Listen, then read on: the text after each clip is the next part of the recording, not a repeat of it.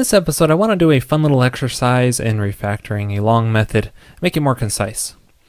So what I have here is a cart model, and a cart has many line items, and each line item belongs to a product. So it's a fairly standard e-commerce style shopping cart system. Now what I have here is a shipping price method, and to calculate the shipping price, I first need to figure out the total weight of the cart, and that's what this is doing. It grabs the total weight, it loops through all the line items, and if that line item isn't for download, it adds its weight of the product to our local variable there. And then once we have the total weight, we can determine the cost of the price of the shipping. Before I move into refactoring this, I'm going to start up our test suite using Autotest. And it's very important before refactoring to make sure that the method you're refactoring is well covered, and that way you don't accidentally change the behavior and break something through your refactoring. Okay, so how do we refactor a method and make it shorter and more concise?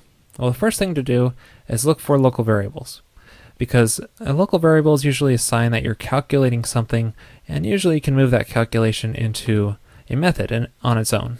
So let's make a method, and I'm just going to give it the same name, and usually that's what you can do. And then I'm just going to return our local variable. So we still have our local variable here, but at least it's in its own method now. And that works as well. Okay, so we have our local variable here in its own method. How do we remove this local variable entirely and just calculate the total weight of the line items directly? Well, in this situation, it's really helpful to get a good understanding of all the different methods that Rails and Ruby gives us on enumerable and array and so on, because they're really helpful in doing refactorings like this. So it happens that there's a method called sum that Rails gives us that we can call on an array, and this will just, if we pass a block to this, for each item, for whatever we return in that block, it'll all be added together, and that value will be returned. Now there's a little gotcha here, and that is if we call sum directly on line items, because it's an active record association, it will try to perform the sum directly in the database, and we don't want that. So I'm going to just get around that by converting it to an array first. Okay, so let's see if that works as well. And actually it doesn't. We get an error here.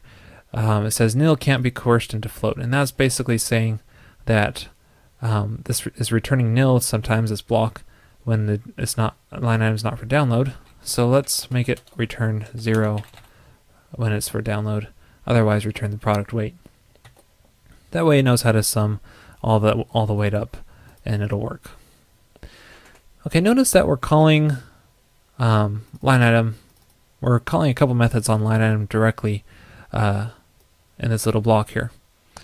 And usually if you're calling a couple methods on an object, usually you can move that into the object itself. So we'll make a new method here. Let's call it weight, and make a new method called weight in here. Basically just perform the same calculations on here, and since we're inside of our line item model, we don't need to reference those methods through line item anymore. Let's make sure this works. Looks like it does. There we go. Okay. So this weight is now such a simple if condition. We can also make this more concise by doing this other syntax for if conditions, just like this.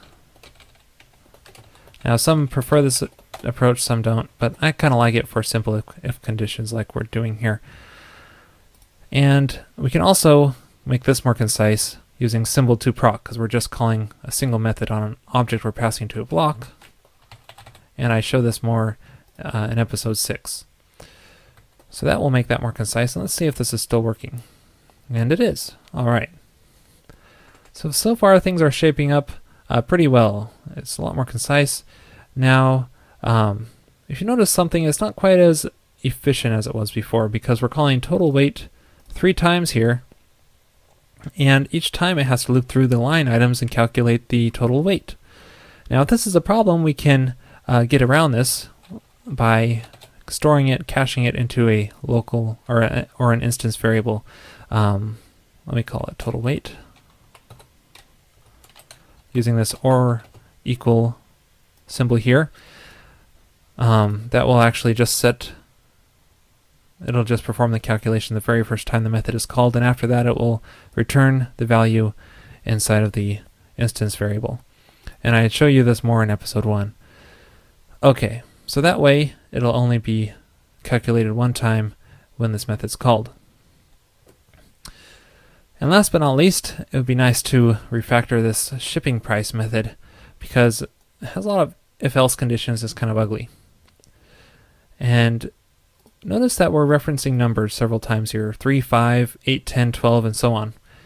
Well, if you're ever doing this, there's a good chance this doesn't belong inside of Ruby code at all, actually.